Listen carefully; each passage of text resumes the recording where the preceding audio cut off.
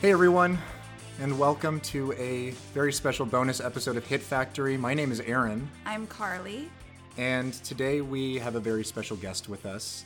He is the first Democratic Socialist elected to the San Francisco Board of Supervisors in decades. He served for 1 year beginning in 2019 and was just recently reelected in November to serve his first full 4-year term. It's my pleasure to welcome San Francisco District 5 Supervisor Dean Preston to the show. Supervisor Preston, thanks so much for joining us today. It is my pleasure. It's great to be on, and thank you for inviting me. Looking forward to our discussion. We're happy to have you. Very excited to have you. So the first place we want to start, I think, because this is what we said when we invited you on our program. We need to follow through. We have to follow through with our promise, is talk a little bit about the labor movement, specifically in San Francisco, but also a little bit more broadly in terms of at a federal level and a national level. Of course, right now, one of the big conversations happening is in regards to the PRO Act. There have been some developments and even just a political report as of today that some labor leaders and unions are flexing their muscle a little bit and talking about refusing to support a few Democratic senators' reelection campaigns, specifically Mark Kelly in Arizona, should he not commit to supporting and voting on the PRO Act. So some movement there. I guess, Dean, it would be nice to hear maybe just a little bit about your experience with and perspective on the PRO Act and maybe how people here in our city might be able to help support the commitment to labor rights here and nationally. Yeah, well, let's just start with the fact that any Democratic senator or representative would think it's okay not to support the PRO Act. Like, we're not even talking about legislation that doubles the minimum wage or actually has a substantive impact in that way. This is actually just about the right to organize. And I think it's pretty appalling if you certainly can't call yourself a friend of the labor movement or working people and vote against something like the PRO Act. So it's just hugely important. I mean, we did before I was in office, I was a longtime tenant activist and did legislation in Sacramento. We moved legislation that failed in Sacramento that was very much about the right to organize and organizing in your workplace, right? I mean, that's the building block for asserting and defending any rights and advancing any rights. And the federal government's been pretty terrible over, recent decades when it comes to defending that right and advancing that right to organize. And then we've seen it chipped away at the state level in so many places. So this is a really defining moment, I think, nationally for the labor movement. I think the fight in Alabama, the fight at Amazon kind of woke a lot of people up, not just to the working conditions that a lot of people had, but just to the extent to which big corporate entities will fight to undermine, using any tactic, union busting and trying to prevent workers from organizing. And we all know what they're afraid of, right? I mean, they're afraid of an empowered workforce that's going to stand up for their rights. So pretty appalling to hear anyone at the federal level, particularly Democrats, not strongly supporting. We got a different climate in San Francisco. Obviously, we've got a board of supervisors that is generally with labor. We've got this is a union town in a lot of ways, has been for a long time and continues to be. And there are fights, some of the stuff locally that I've been most excited about is the advances, the new places that are unionizing, right? So the DSA chapter locally has worked really closely with the ILWU, the longshore workers and warehousers, and been fighting for new workplaces to get unionized. We've had a huge victory in the Tartine workers, at Tartine Bakery, organized, won, and then Tartine fought it, all the way to National Labor Board, and recently those results were finalized, and there will be a new union there, ILWU Local 6. The Dandelion Chocolate Workers are organizing right now, just had a vote with a narrow victory, but kind of too close to call because there's a bunch of contested votes. But so it's really, there's all kinds of labor struggles going on all the time, but I think that when you see new workplaces organizing new unions, that's kind of the forefront of the movement in a lot of ways, and the steps forward. And so I'm excited to have been part of some of those, and would say, when you ask how people can plug in, it's like, just go to a rally. Honestly, just go support these workers who are like putting themselves on the line in their workplace. It's like a really hard thing to do. Organizing, there's so many reasons not to, so many pressures. And I know they appreciate it when folks show up in support. I've even noticed, I've lived in the Bay Area my whole life, and I've noticed, particularly in the last year, not just the sort of political animus changing, but also the rhetoric around unionizing changing. We've had, hammered into us since the 70s and 80s that, unions are bad, right? That's been sort of the political packaging that we've been given, and a lot of the policies that we've seen at a state and national level have backed up that same sentiment. And I've noticed a very marked shift. I think COVID changed things drastically in terms of workers really sort of being energized in a way that they hadn't been to fight for their rights. But beyond that, I think a critical shift that I'm seeing is the media conversation changing. Now, we're still seeing some of the same old, anti-union conversations and anti-union headlines, but locally, and I think even in some more mainstream media outlets, I've seen the tenor of the conversation shift, which is really heartening for me. Beyond the actual organizing, I think seeing the mood around the idea of a union change is one of the things that I'm most excited about too. I think that shift is happening. I think your perception on that, I'd agree with that. I mean, it's I think that there's a right-wing ideology that had sort of started as right-wing ideology, right, but then became kind of the norm for a lot of the more corporate Democrats, and for years of just really beating down unions, really vilifying particularly the government sector.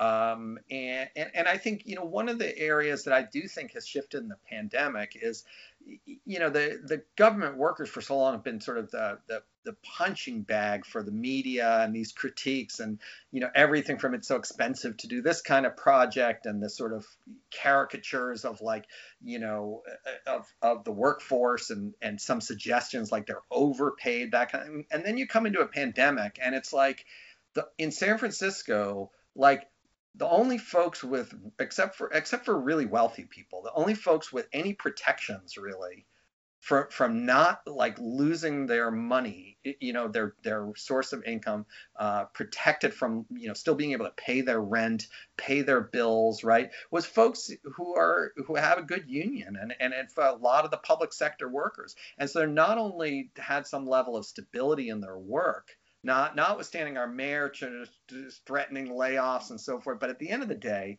there was more stability and security for those who are in a union, particularly public sector unions.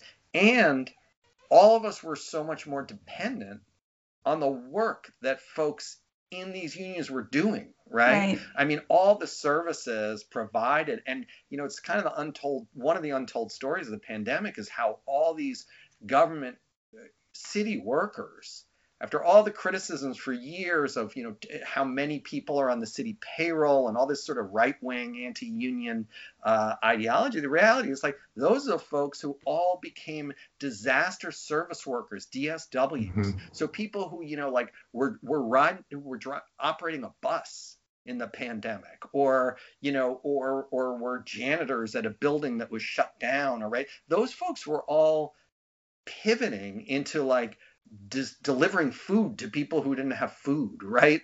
Like they're what like kept a lot of people okay in this city. So I think there's been a shift at a lot of levels, including like just a basic appreciation of how important it is to have folks, particularly in public sector unions, but more generally, just folks who have some job stability, right? And are able to like perform all these essential functions. But that said, I mean, we've got a long way to go, right? And like a lot of folks are operating, fast food workers, others, who worked all the way through the pandemic at ridiculously low wages without hazard pay bumps and without, in some cases, workplace safety, and at risk for themselves and remain underappreciated. That's why things like PRO Act are so important, though, right? Because those workplaces should all be unionizing, and if it's not clear now, I don't know when it ever will be. Jumping off of that and talking a little bit about some of this, this labor sector that suddenly has a newfound level of import and urgency behind it. One of the biggest defeats, I think, in November at the state level here was the victory of Prop 22, and a lot of these, gig economy corporations sort of winning this sort of carve out in the law that permits them to keep a distinct sort of underclass of workers, to deny them sort of the full benefits that should be afforded them as contract workers in the state. I think one of the most egregious things about it was this addendum or this thing in the law that says that there's this massive majority necessary to ever overturn it, pretty much almost insurmountable in terms of a California legislature. And I'm wondering what your thoughts are there, how we mobilize around that, how we work to gain rights for this particular sector of our economy. Besides, obviously, combating this thing from going to other states or even approaching something at a federal level, which, of course, many in those corporations have mentioned that is their end game. It almost kind of feels like this is now codified into law forever. Is there anything that we can do? Is there anything that we can mobilize around in relation to this particular type of work in our state? Yeah, I don't think it's set in law forever. I mean, it certainly is alarming when these companies can spend the level of money that they spent, to win Prop 22, to lie about Prop 22, and effectively redefine what a worker is. I mean, that's what they're really doing. What they were pissed off about is that it was pretty clear that the folks they've been treating as contractors and not respecting workplace laws for actually were entitled to those rights. They were workers. And so that's why they spent, a fortune, right?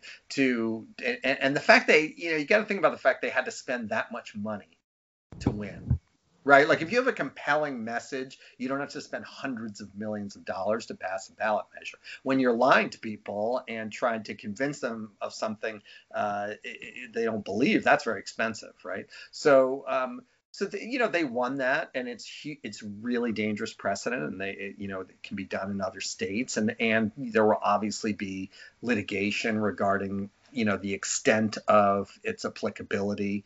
It's going to be an ongoing fight, but it's it's a huge setback. I don't think we can understate or I don't think we can overstate how big a setback it is for working people, and not just at like the handful of companies that were high profile, right? But there's the whole gig economy and folks working in that. So it's a big setback, but it's not forever. And it's like, to me, it's some of these things it's late stage capitalism. They're just the complete arrogance, right? And they're not even hiding behind the pretense that like they're doing things that are good for workers, and it's just they're just using sheer money and political might to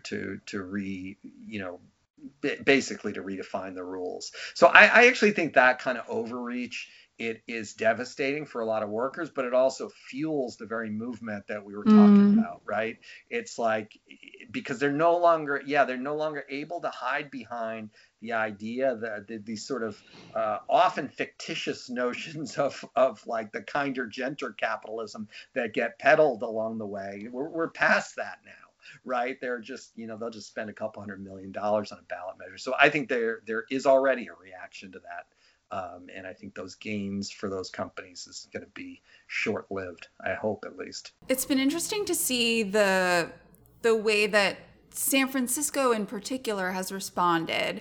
We voted against Prop 22 as a city, which I think says a lot about, sort of how we feel about that particular measure.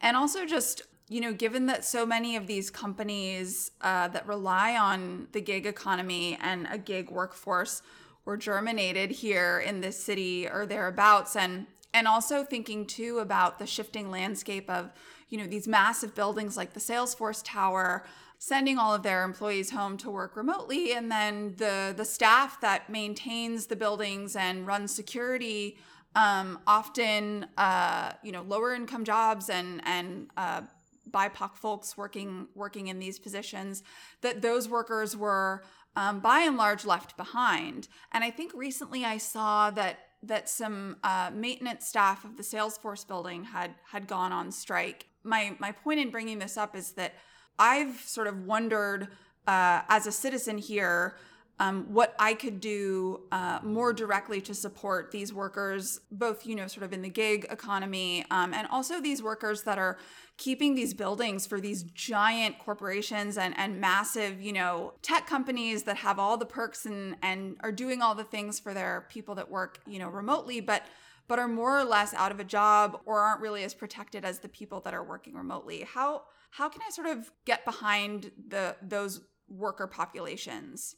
Yeah, and this has been a huge issue, right? It's like, as you say, the janitors actually recently went out, their union, Local 87, went out on strike with strong support from other labor unions and the entire labor council in San Francisco, and huge rally down at 101 California in support of them with a lot of elected officials. And a lot of folks were not only lost their jobs, like temporarily, but for some, they still don't have their jobs back, and there's no guarantees folks are going to get offered those positions. So it's really been devastating, even worse for folks who are not in unions, but even for folks in unions, it's been a really, really challenging time. I think there's a lot of ways folks can plug in and help out. I think, I just read an article recently that was about transit workers, that ended with the head of the TWU 250A, who made the point of, thank your bus operator, right? Like there is something as simple as like, just some, I think people feel, particularly in this time when so many of the normal interactions aren't there, because you're, working, you're cleaning an office building that's half empty or what, right? There's just less of the human interaction. So I would say, this is not some radical concept, but I do think it just at some level, the expression of appreciation of folks who are doing all this hard, like really hard work, and who really have been at risk, and themselves and their families, and often the last folks to get like good PPE, to get the masks. I mean, you think about, we had to fight to get like hand sanitizer to frontline workers, right? Especially early in the pandemic. So just expressing the appreciation to folks when you can. Joining any and all rallies. Like, I can't think of labor rallies that I won't show up at, right? It's just whatever the issue is, you don't have to be an expert on it to know that you want to stand, in support of folks. And then the other is to plug in with an organization, right? I mean, I'm obviously a DSA member. The labor committee of DSA is amazing and is themselves plugged in really with all the different ways to support different battles for workers' rights that are going on locally and at the state level. So whether through DSA or through another organization, I think just plugging in with a group that is really focused on supporting workers and unions is really probably the best way for non-union members or folks outside of that particular sector to help. One of the things that we talk about on our show a lot, and, I think is also part of a socialist perspective, I'll shy away from the word agenda for fear of it, us feeding into stereotypes here. But the idea of this really holistic sort of left political project, that we can't talk about one thing and change one thing without moving pieces in other aspects of our communities. And really approach the thing from a big picture and understand that sort of intersectionality of all of these different issues. So I was curious if you could talk a little bit about some of the other projects that you're working on at the moment, things that you've campaigned on, and maybe talk about their relationship to the labor movement, to the working class of San Francisco. I'm thinking specifically, first and foremost, about the Public Bank project, and maybe you can offer a little bit of context and tell us a little bit about how that is going to benefit the working class community here in San Francisco. Definitely. So, first, I guess we should just recognize that a big question in San Francisco, given the really high costs in this town, are who gets to live here and who doesn't, right? And so when we're talking about working people, the most immediate question is, what kind of compensation are they getting? What's their income? And then can they afford housing? And we all know in San Francisco, unless their family's own property for 50 years or something, they are most likely only able to afford San Francisco because of some program, whether rent control, below market rent program, public housing, Section 8, right? That's like the working class of San Francisco. Again, with a few exceptions of working class families who've lived here a long time and owned before this was so prohibitively expensive. But most folks are relying on those protections, right? That we, I think, as a left movement, have won in San Francisco, and things that were considered super radical at the time, right? Something like in 1979, if you were talking about rent control, it's like you were this radical left, well, now you poll rent control in San Francisco and people overwhelmingly support it, right? Because there would be like barely a fraction of the working class in San Francisco if we didn't have rent control here, right? Mm-hmm. So a lot of the fights are around protecting folks' right to stay here, and that means sufficient income, and it means affordable housing, but it also means looking at all the other aspects of folks' lives, right? So when they need, you mentioned a public bank, right? And we're working with the Public Bank Coalition to try to establish the first municipal public bank in the nation here in San Francisco. That is connected to all these other issues. Where are you going to get a loan when you're low income and you want to go buy property, or you want assistance writing down your massive medical debt, right? Or you're trying to, you're someone who wants to start a small business, right? Where are you going to get that loan?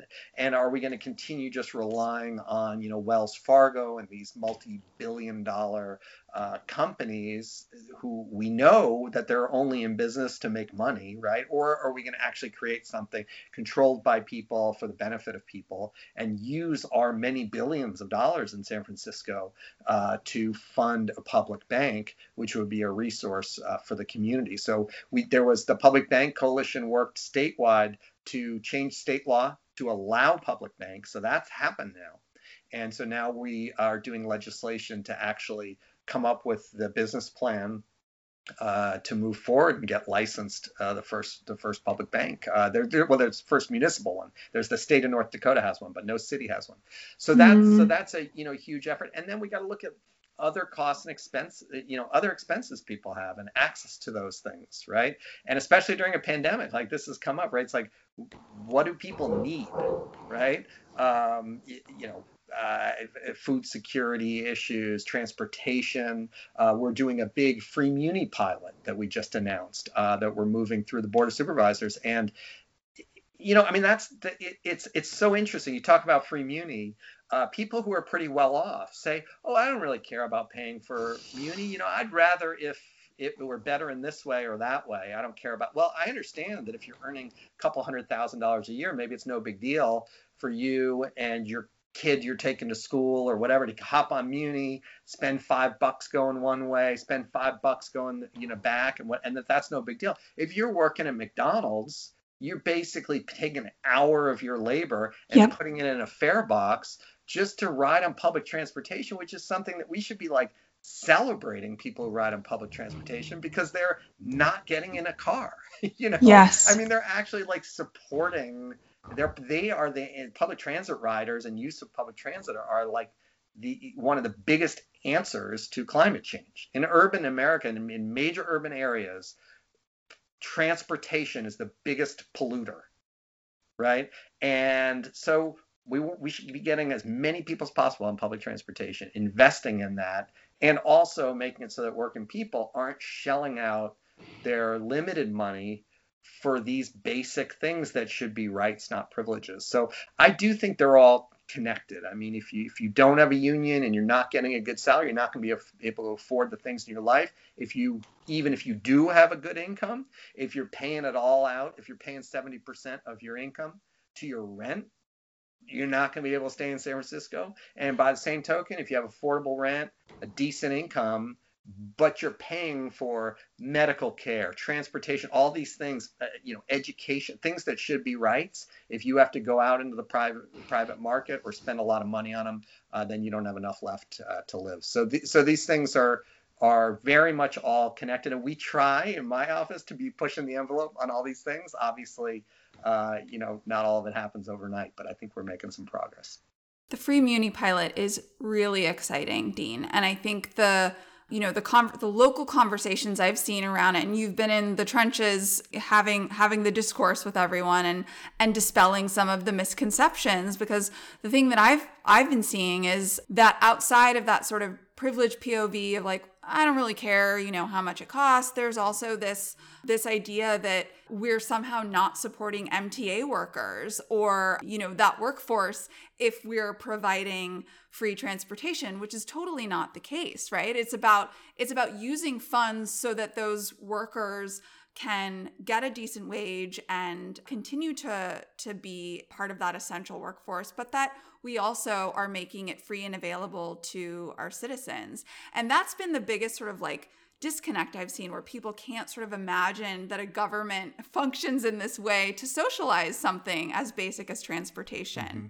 Right. Even though, those same folks believe, I would assume, in public education, right? Right. And yet, like, at the end of the day, someone does have to pay for these things, right? And there's a model that, that puts that burden on getting it from folks that have the money and being bold and unapologetic about an agenda that says we're going to fund, whether it's public education, public transportation, a single payer healthcare system, right? We're going to fund that through aggressively taxing wealth and corporations and so forth. And that's a viable option. And we're sort of told year after year, generation after generation, that that's unrealistic. And instead, what's realistic, like Muni can't function supposedly if we don't get $200 million a year in normal times from fares from riders. Like, that's just a decision that someone is making. We haven't asked corporate interests that are profiting off this city and off the people of this city to pay for that. In fact, we have things like the Transit Impact Development Fee that aren't even close to what we're legally allowed to charge. So that's a fee on developers to pay toward transit, right? There are other streams of revenue that you can go after. And so part of it is like trying to abandon some of those assumptions.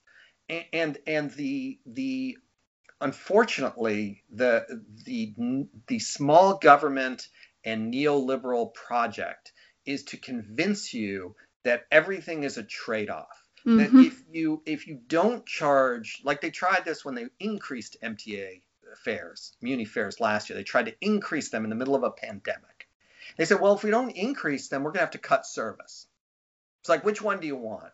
And it is not that zero-sum game is a choice, right? Like saying, here's our pie of money and pitting everyone against each other for that pie of money, it is not productive, right? And I think for us, certainly for socialists, for progressives more generally, it's kind of blowing, like increasing that pie and just saying, like, we as a society, we tax corporate entities and wealth at a tiny fraction of what we used to tax them for, even when we used to undertax them, right? Like now we way undertax them. Like billionaires like die with estates, and tens of millions of their dollars isn't even taxed, right? Mm-hmm. When we have decreased the tax rates, and like all this stuff could fund things like free public transit. Some of them we can't do locally, right? And some of them we can. Some things are state law, some things are federal, but there's a lot of stuff we can do. And that's what we did with Prop I last year for housing. We doubled the transfer tax on properties that were $10 million or more.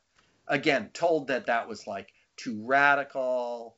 We should only change it by like this tiny fraction of a percent. We said it's ridiculous. Like people selling $10 million properties can pay more tax. Like Crimea River, they're going to pay a lot more money, right?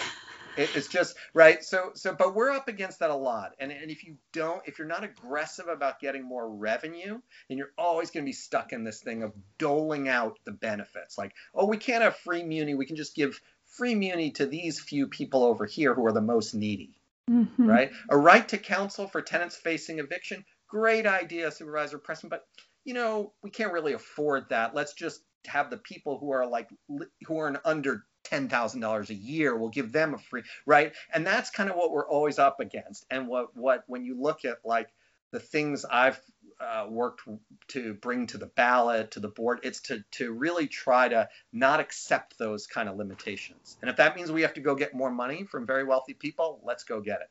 And that's why I'm not very popular with the billionaire crowd that did not want to see me in office. And they were right. I think if you're popular with the billionaire crowd, you're doing it wrong, for Absolutely. The record. Yes. And, not a new conversation by any means, but I think that one of the things that we talk about so frequently is that this neoliberal project, one of the things that it does that's so potent is completely winnows down the aperture of what's possible. And the idea of imagining something different. And, your campaign was one that certainly was inspiring to us in this last election.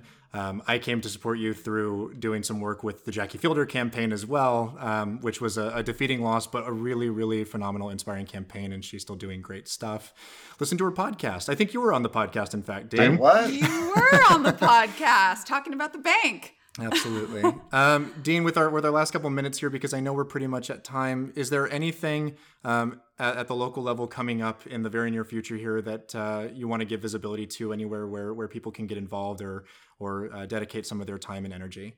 Well, I would say one of our big issues, it is budget season, right? So the mayor proposes a budget and it comes over to the Board of Supervisors. And we have this thing at the Board of Supervisors that you've probably seen called Question Time, where we get to ask the mayor a question. And most supervisors over the years haven't bothered to use it because you don't always get the clearest responses. Let's just put it that way. But I decided to use my time in Question Time to ask the mayor to confirm that she would spend the Prop I revenue, which is going to be, many millions. We've already swept $20 million into rent relief and affordable social housing.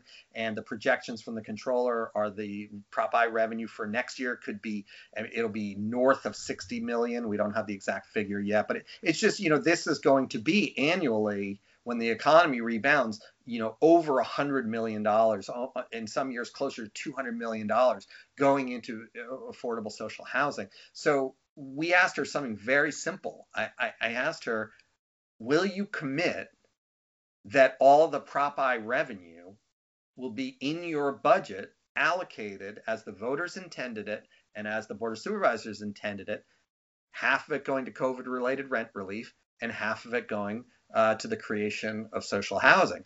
And the mayor would not commit to that. So if you're asking me what one of our big issues right now going into budget season is going to be for everyone to reach out to the mayor's office, to the mayor, and insist that Prop I revenue be spent as intended on rent relief and affordable housing. We are introducing a resolution at the Democratic County Central Committee on that. We are asking all the folks who came out in support of Prop I, all the folks who volunteered on that, who did the hard work. We were outspent 20-1 on the Prop I campaign by the billionaires who didn't want to pay their share of taxes when selling, mega mansions and huge buildings. We were outspent 20-1 and still won 58% of the vote, right? So a decisive victory. But the fact the mayor refuses to commit to spend the money, and put it in her budget is a problem. And I think folks really need to speak out about that. So there are a lot of different priorities and things going on, but I would say that is one for our office that is going to set the tone, not just for this year, right, but for future years of what is going to happen to this $100 to $200 million annually that we all fought for and voted for, and making sure that no political leader, whether the mayor or anyone else, stands in the way of that. Mm-hmm. Amazing. Great 1,000%. answer. Briefly here, Dean, because our podcast is an entertainment podcast first and foremost, what would you say is your favorite movie of the 1990s? Oh my God, 90s. Big question. No, because so many movies. I'm trying to think what's in the 90s. Oh, you know what I just watched? Was this 90s? I just watched The History of Future Folk. Have you seen that movie? No. I think it was 90s. It's Okay. kind of classic. I just watched it with my kids. I wouldn't say favorite movie, but it's definitely. I just rewatched it. I think it was 90s. So I'm gonna go with that for now. Awesome. It's a blast. Tune in next month when Dean's on the show talking about History of Future Folk. I see what you did there. Yeah, right. We have to try. Well, awesome. It's been a great conversation. Supervisor Dean Preston, thank you so very much for your time. Congratulations on your reelection. And we look forward to lots of great things over the course of your many, many years serving the city of San Francisco. Thank you so much. It was great talking with you.